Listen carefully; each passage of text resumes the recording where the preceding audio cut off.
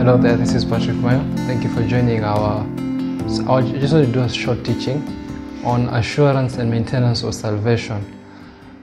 All of the things that I've been able to encounter as a Christian, and even as somebody who is evangelistic, somebody who shares the gospel with people, is that many people who are saved are not fully assured of their salvation.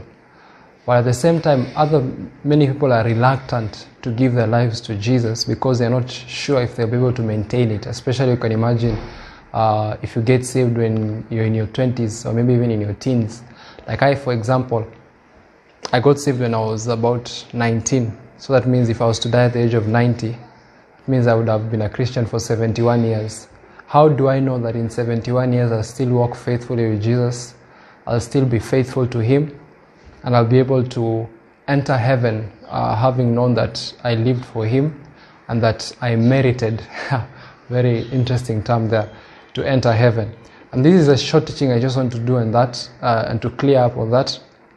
You know, recently there's been some controversy about a famous Christian, and some famous Christians the last few years, some of them who have renounced their faith, others who have had scandals and controversies. And maybe you're a Christian who is watching and you're like, what's the point? If such a big, famous, well-known Christian fell, if they got caught up in controversy or if they finished badly, depending, you know, again, at the end of the day, finishing badly depends on, it can be subjective. It can be, they finished badly based on your point of view or mine, but obviously the most important thing is what God says about it. So somebody might think like, what's the use, you know, why be a Christian if there's all this controversy, if it seems like it does seem to work. And this is the reason why I want to do this teaching today. And I'll read a Psalm 121. And this is what it says, a song of the degrees or a song of the ascents.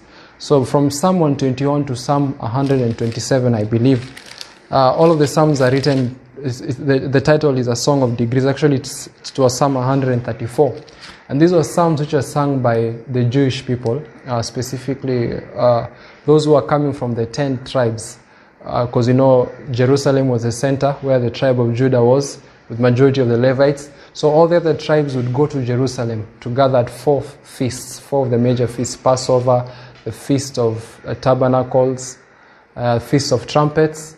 Forgotten the other festival or feast. And as they would go to Jerusalem, if you can look up a photo of Israel today, you'd see that Jerusalem is surrounded by 7 mountains. And the temple was built on Mount Moriah, which actually is known as Mount Zion. That's why the name for Jerusalem is Zion, Sion in Hebrew. So as they would go up to this mountain, they would be singing these songs. So they are going up, right?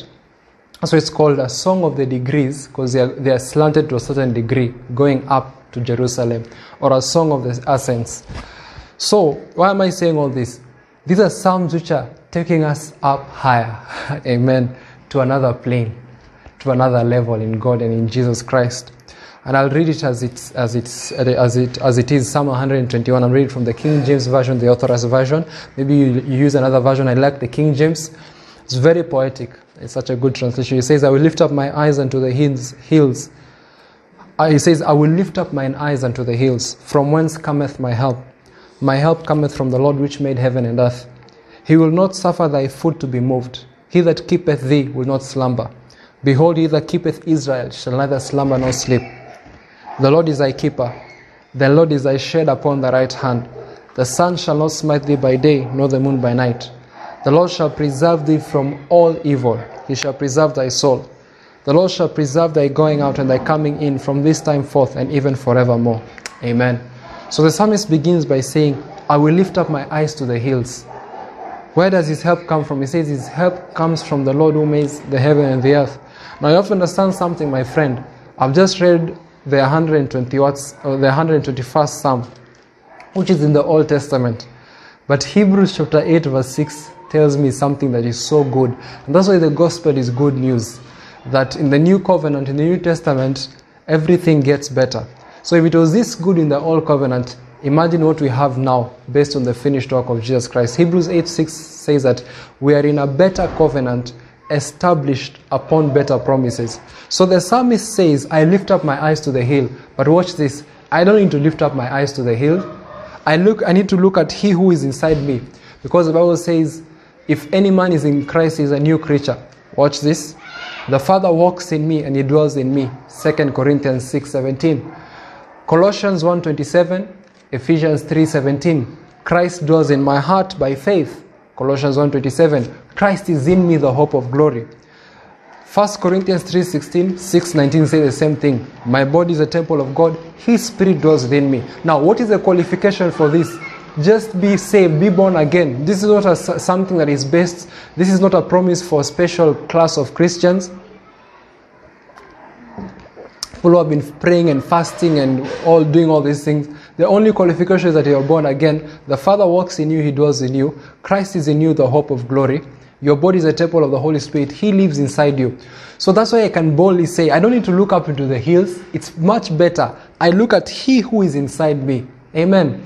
I really believe as Christians, if we focused on what the Bible says who we are and not what is happening out there, our focus would be right and we would not get caught up in a lot of problems. Right now there's a current ongoing controversy about a certain man of God, and many people are saying many things. But I'll tell you something. Stop looking at the winds and the waves. Those are winds, those are waves. Trials and tribulations. If you focus on your eyes on Jesus, you know, it says in Hebrews chapter 12, it says that therefore seeing we are surrounded by such a great cloud of witnesses. There's a translation which actually says, seeing that there is a stadium full of spectators who have gone ahead of us. I like that one. It says, let us run this race with patience. My friend, salvation is a journey. It's a marathon. It's not a sprint. This is not the Usain Bolt kind of journey. This is the Eliud Kipchoge kind of journey. And if as a sprinter, your focus was on, will I make it 40 kilometers from now? You would not make it. So the sprinter, the marathon, the person who is running has to be able to focus on the next 100 meters. And that's the reason why many people do not believe they can sustain their salvation, is because they are focusing on what will be 50 years from now. Stop focusing on what will be 50 years from now. Focus on what you have now. In fact, in Matthew chapter 6 verse 34, Jesus said, verses 33 says, seek first the kingdom of God and his righteousness. All these other things shall be added unto you. Then he says, take no thought for your life. Very interesting. Then verse 34 he says, take no thought about tomorrow. Tomorrow shall take care of itself. Today has enough of its problems. If you focus on what you're going to be, forget about 50 years from now. Like maybe I have 60 years to go. 60 years from now I'll be in my 80s. Maybe I have 60 more years to go. If I focus on what I'll be or where I'll be 60 years from now, it's going to cause me a lot of worry. But if I focus on today, not even tomorrow, not next week, not next month, not the month of March 2021, not 2022, just today. That's why Paul says, this one thing I do, Philippians 3:14, I forget the things which are behind, and I reach unto the things which are before. I press toward the mark for the prize of the high calling of God in Christ Jesus. So there's a prize. And the prize we'll get there if we focus on today. Don't focus on tomorrow. It's not of your business what happens tomorrow. And we'll get into that in a moment. So as I was saying, the Father is in you, Christ is in you, the hope of glory. Your body is a temple of the Holy Spirit. So that's why I can boldly say, 1 John chapter 4 verse 4, it says, you have overcome them. Notice, you have already overcome, not you will overcome. You have already overcome them. Who? The context there is speaking about the spirit of the Antichrist. It's speaking about the devil. It's speaking about the 1 John, the context is about seducing spirits. Because what do seducing spirits do? They are trying to seduce you out of God's will, out of God's plan for your life, out of your salvation. In fact, the Apostle John says that they went out, many people had left the faith. And he said they went out from us because they were not for us. Of us. For if they had been of us, doubtless they would have remained with us. Then it says that you have of God little children and you have overcome them. Every seducing spirit, every mentality, every religion, every wave from the world, there's a lot of secularism that is obviously trying its best to enter into the church. And many people are wondering, will I be able to make it? Yes, you have already overcome them, child of God, because greater is he that is in you than he that is in the world. I don't care if it's Satan himself, Lucifer. We have already overcome. Why? Because greater is he who is within than he who is without. Amen. So that's the first thing. We're in a better covenant established upon better promises. If the psalmist could look unto the hills, how much more me, who can look to God who is working on the inside? I love this. They were climbing up the steps to Jerusalem to go to the temple. In the new covenant, it says, my body is his temple.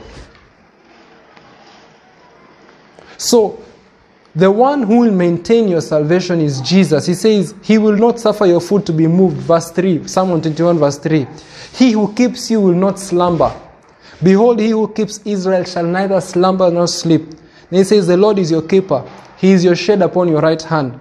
The sun shall not smite you by day, nor the moon by night. The Lord shall preserve you. Not to preserve. To preserve means to keep secure, to keep from harm, to keep from contamination. Like the way you would preserve food inside a fridge so that it doesn't get spoiled after a few days. So long as it's in the fridge, it can stay for long. So in this case, who preserves you? Notice the word preservation has nothing to do with you. And that is a problem. Many Christians are thinking that it is their responsibility to preserve their salvation. I want to present to you the idea and the fact that you have nothing to do with the longevity and the maintenance of your salvation. It is Jesus. Let me just go back to Hebrews chapter 12. Seeing that we have a great company of witnesses, those who have gone before us. It says, let us lay aside every weight and the sin which easily besets us. He says, let us run with patience. What does it mean, patience? Don't focus on tomorrow. Don't focus on a week from now, a month from now, a decade from now, 100 years from now. Focus on today. Amen?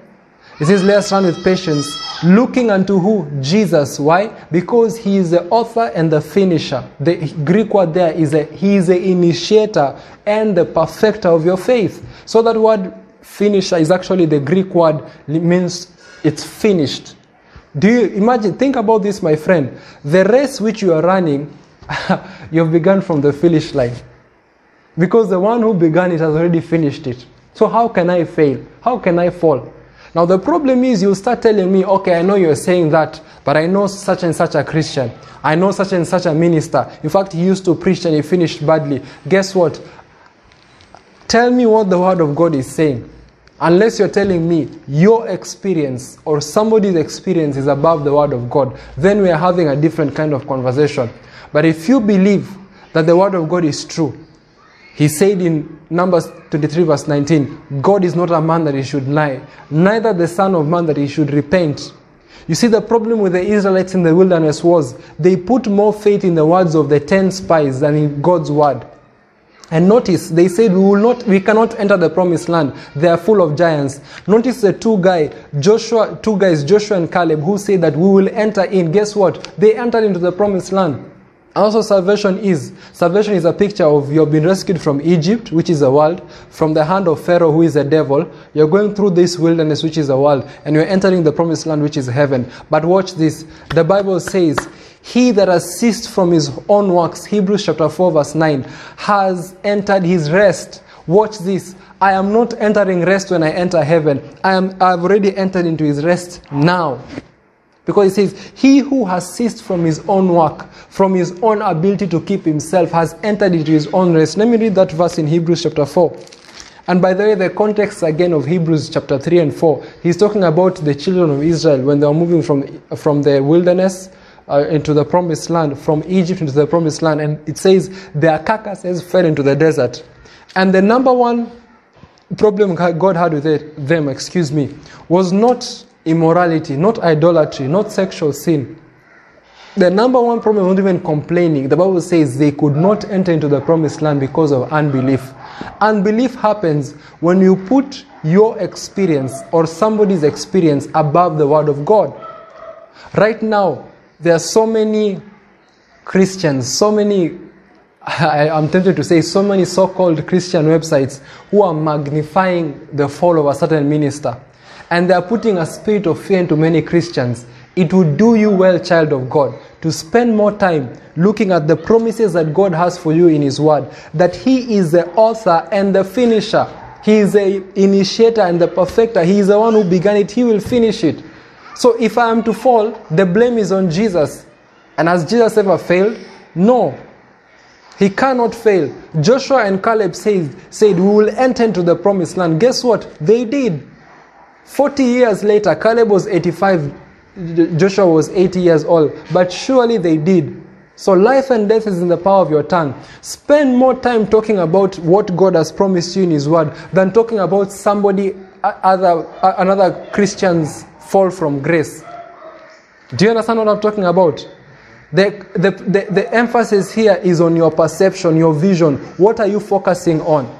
He is the author. Look, he says, look to Jesus. Let your eyes be fixed on Jesus, not other Christians. Ministers can fail you. Pastors can fail you. Fellow Christians can fail you. But Jesus can never fail you. So he says, looking unto Jesus. You remember when Peter was on the boat with the 12 disciples and they saw Jesus walking on the water? And Peter said, Lord, if that is you, bid me come. And Jesus said, come. And he started to walk on water. But the Bible says, when he started to look at the wind and the waves, what happens? He began to sink. And he cried, Master, help me. And Jesus lifted him up. And Jesus said, why did you doubt, you of little faith? So the moment your faith starts to wane, it's because you've taken your gaze out from Jesus, who is the author. Not any pastor, not anybody. It is Jesus who is the author and the finisher of your faith. I think of Billy Graham. When Billy Graham got born again at the age of 15 in a camp meeting led by an evangelist, a Baptist evangelist called Mordecai Ham. When Billy Graham got saved, there was a woman next to him. She was crying. People were crying, and Billy Graham was asking himself, I'm not crying, I'm not emotional. He was even questioning his salvation. He was like, am I even saved? Because there was no emotion. But guess what? He became the greatest soul winner the world has ever seen. And from the age of 15 to the age of 99, he lived a beautiful Christian life without any controversy. 84 years a beautiful Christian. Kenneth Hagin was born again at the age of 15. He died at the age of 86. 71 years as a Christian. And he walked. You know what was their secret? Smith Wigglesworth was born again at the age of 8. He died at the age of 87. 79 years a Christian. Full of fire for God. Why? Because their eyes were fixed on Jesus, not other Christians. Many Christians fell. In fact, Billy Graham's best friend was a man called Charles Templeton. They were fellow evangelists who became an agnostic and later a famous atheist. But Billy Graham continued to walk with God. It did not change him because his focus was on Jesus. Many people fell. Many evangelists that Kenneth Hagin began with, many of them finished badly. But Kenneth Hagin's focus was on Jesus. So my friend, Jesus is the author and the finisher of your faith. Listen to what Paul says to the Philippians in Philippians 1:6. He says, being confident. You know what it means to be confident? Fully assured. He says, being confident of this very thing, that he who has begun a good work, God, who has begun a good work in you, shall perform it until the day of Jesus Christ. I wish we spent more time focusing on these texts instead of focusing on other people's experiences. Notice not what the Bible says. Let me read you another one. Let me quote it. 1 Thessalonians chapter 5 verse 23. It says, now the God of peace sanctify you wholly. That word sanctify is the Greek word hagios, which means to set you apart or to make you holy. It says, and I pray God that your whole spirit, soul and body be preserved blameless unto the coming of the Lord Jesus. And then he says, faithful is he who has called you, he who will also do it. So the one who called you, he is faithful, he will do it. What will he do? He will preserve you blameless as holy unto the coming of the Lord Jesus Christ. Let me read you Jude chapter 1. The book of Jude chapter 1 says, now unto him who is able to keep you from falling. Look at this.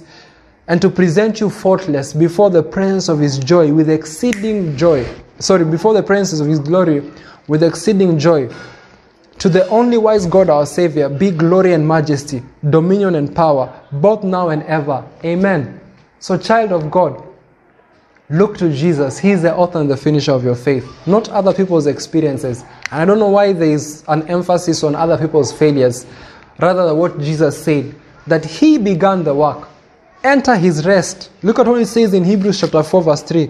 It says, for which we who are believed, what does it mean to believe? I've just accepted what his word says. I'm not going to look at somebody's experience. I'm not going to look at my past. I'm not going to focus on the future. I am believing what the word of God says. That I am confident. He who has begun a good work in me shall perform it until the day of Christ. It says, We who do believe have entered into his rest. Then verses 9 it says, there remains therefore a rest for the people of God. Many people are saved but they've not entered into God's rest. They are constantly wondering, have I committed the unpardonable sin? Will I make it? Will I stay pure? Let me get saved when I'm on my deathbed. Meanwhile, you can die at any moment. Because that's how the devil makes it. You know, you will die when you're in your late 70s or 80s. No one knows the day or the hour. So my friend, you can get saved like Catherine Kuhlman got saved when she was 14. And when she went to heaven at the age of 68, she was more on fire for Jesus. Focus on such stories. They build your faith. Amen. Because it is Jesus who began it. He will finish it. The blame is on him. But guess what? He has never failed anyone. He is not a man that he should lie. Neither the son of man that he should repent. Praise God. So the reason why many people are struggling, they are wondering, will I make it? It's because, so let me tell you something. If your Christianity is based on me, will I, can I, the pressure will be on you. But if the focus is on Jesus, he will do it. He will provide. He will keep me. He will preserve me. He will anoint me. Guess what? The pressure becomes on him. And that's why Jesus so beautifully said in Matthew chapter 11 verse 28, he says, come unto me all you who are heavy laden, and who labor and are heavy laden, and I will give you rest. He says, take my yoke upon me and learn from me, because I'm meek and lowly in heart. He says, you shall find rest unto your souls. When you die, no, he says now. He says, for my yoke is easy and my burden is light. When Christianity becomes a burden, it's because of religious thinking. It's because of trying to play God's part. You are not God, my friend. Leave it to him. He will keep you. He will preserve you. Amen. And that's what I just wanted to talk about briefly today. That he who began the good work in you, he will perform it. Look at what he says in John. There are so many promises. I mean, I love them. Look at John chapter 6. Look at what it says, verse 39. And this is the Father's will, who has sent me, that all which he has given to me, of all that he has given to me, I will lose nothing, but I will raise it up again at the last day. Wow. Jesus cannot lose me. He is the shepherd. I am his sheep. Praise God. He says even when one gets lost, he leaves the 99 to go and get that one. Look at John chapter 10 verses 28. He says, John chapter 10 verses 28, he says, my Father, he says, my sheep hear my voice, verse 27, and I know them and they follow me. Then he says, and I give unto them eternal life, and they shall never perish. Wow. What a promise. Then he says, neither shall any man pluck them out of my hand. No, in fact, the word man there is in italics, which means it was added. You can say any man or anything. So tell me, what is this that is more powerful than Jesus? Who is this, or what is this that is so powerful that can come and take Jesus by the collar and tell him, give up Patrick who is in your hand. Give up Stacy who is in your hand. Give up John who is in your hand. He says, they shall never perish, neither shall anything or anyone pluck them out of my hand. I love these promises. He says, my Father who gave them me is greater than all. He is greater than the devil. He is greater than sin, than everything, than the allures of the world. He says, no man is able to pluck them out of my hand, of my Father's hand. Then he says, I and the Father are one. Who is this that is so powerful? I'm trying to think that first of all can get through Jesus, then get after past God.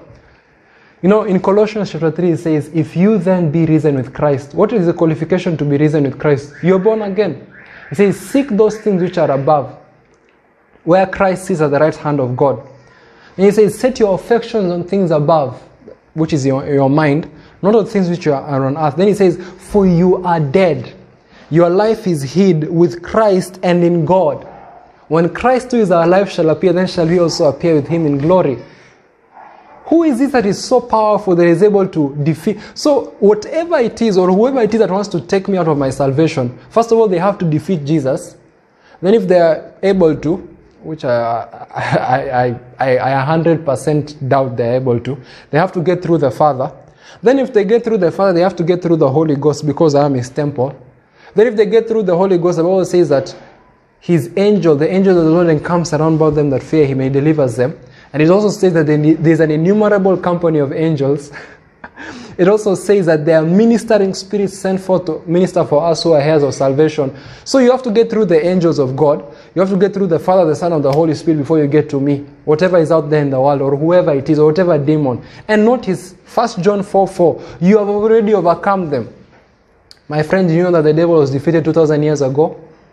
Do you know in Luke chapter 10 verse 19, he told his disciples, this is before the cross. How much more we who are on this other side of the cross, on the finished work. He says, I've given you power. He says, I beheld Satan fall like lightning from heaven. He says, and now I've given you power to tread over Satan, over every scorpion and serpent, and over every power of the enemy. He says, nothing shall by any means hurt you. So Jesus, who began your work, this work in you, he shall perform it. If the emphasis is on you to maintain your salvation, you will have a lot of stress and depression. But if the emphasis is on Jesus, who never fails, you can hold him accountable. You can tell him, Lord, you said it in, look at this, 1 Corinthians chapter 1, verses 8. It says,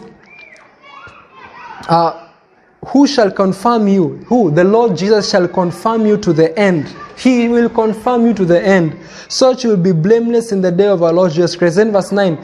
God is faithful, by whom you are called unto the fellowship of his Son, Jesus Christ our Lord. Amen. Some of you listening to this, you have just received a deliverance. Your mind has been changed. And now you realize the emphasis is on Jesus. The focus was on me. That's why I was thinking I could lose it. And I want to finish finally.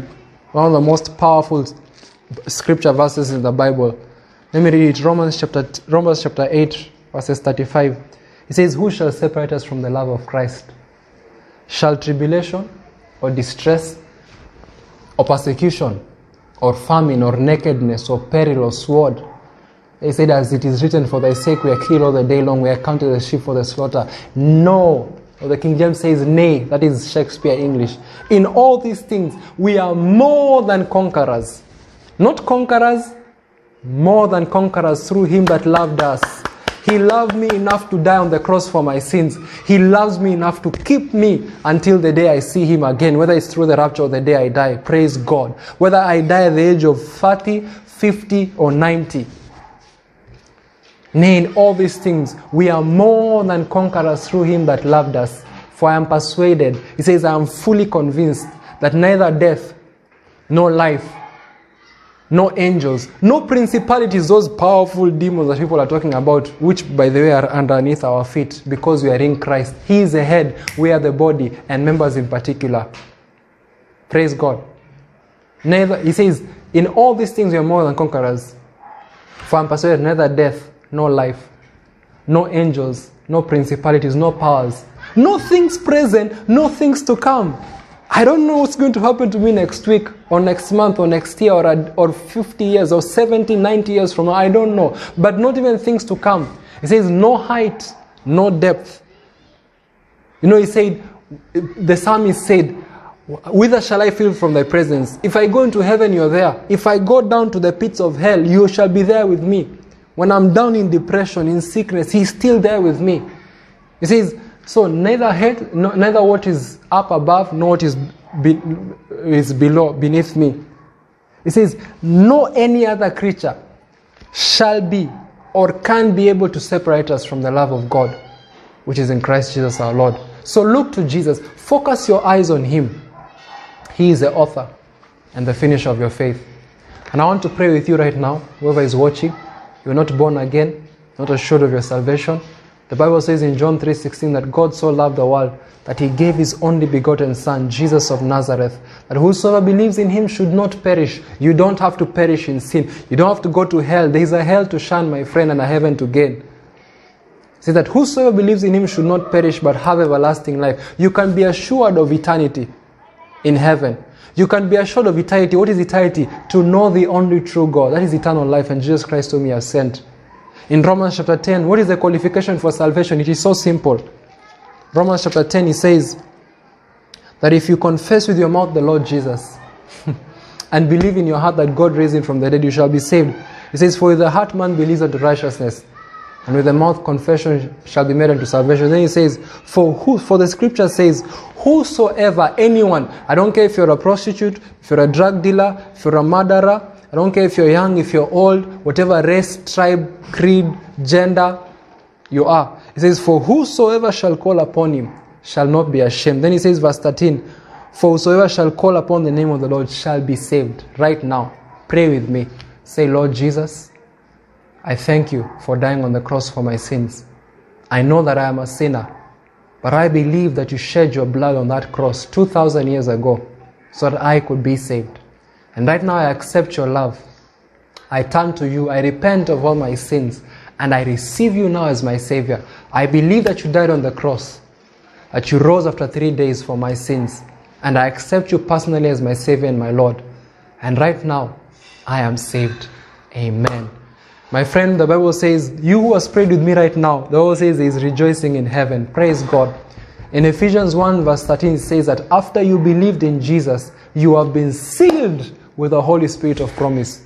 Permanently marked, not even a tattoo. You know, a seal is different from a tattoo. If you are sealed, can you be unsealed? You cannot be unsealed. So you have been sealed with the Holy Spirit of promise. He is the author and the finisher of your faith. Those of you who are watching and you need discipleship material, I have a book written for newborn believers. You can send me a message to my inbox or to my email address. I'll be glad to give it to you for free. So thank you for watching. Just want to pray for you. Father, I thank you for the one who has just gotten saved. The one who has just received a deliverance. Their mind has been changed. Now they know that you who has begun a good work in them shall perform it until the day of Jesus Christ. I pray your grace upon their life in Jesus' name. And every spirit of fear of losing salvation, fear of committing the unpardonable sin, fear of falling into sin, I rebuke it out of your life in Jesus' name. And I want you to say this with me right now. Say, God has not given me a spirit of fear, but of power, love, and a sound mind. Say, Father, I thank you that your perfect love has cast out all fear in me. King David said in Psalm chapter 37 verse 4, he said, I sought the Lord and he heard me. He delivered me from all my fears. Praise God. We already have the victory. The Bible says in Ephesians chapter 2 verse 6, we are seated with him right now. As I'm talking to you, Patrick Mayo, I am seated in heavenly places in Christ. I have already entered into his rest. Praise the Lord. And you can too. And I believe you have to. Believe it. Find all these scriptures. They're all over the New Testament. Scriptures on how God will preserve you, how he will sustain you, how he will walk with you. Remember, if the emphasis is on you, you will have a lot of stress. But if the focus is on the finished work of Jesus, you will not fail, neither will you fall. Praise God. Thank you for watching. Share this. I have searched many years on end. There was none that my soul could depend. My soul cries out for your presence in here. This very hour, for your presence in here. In his name I find, in his name I find, in his name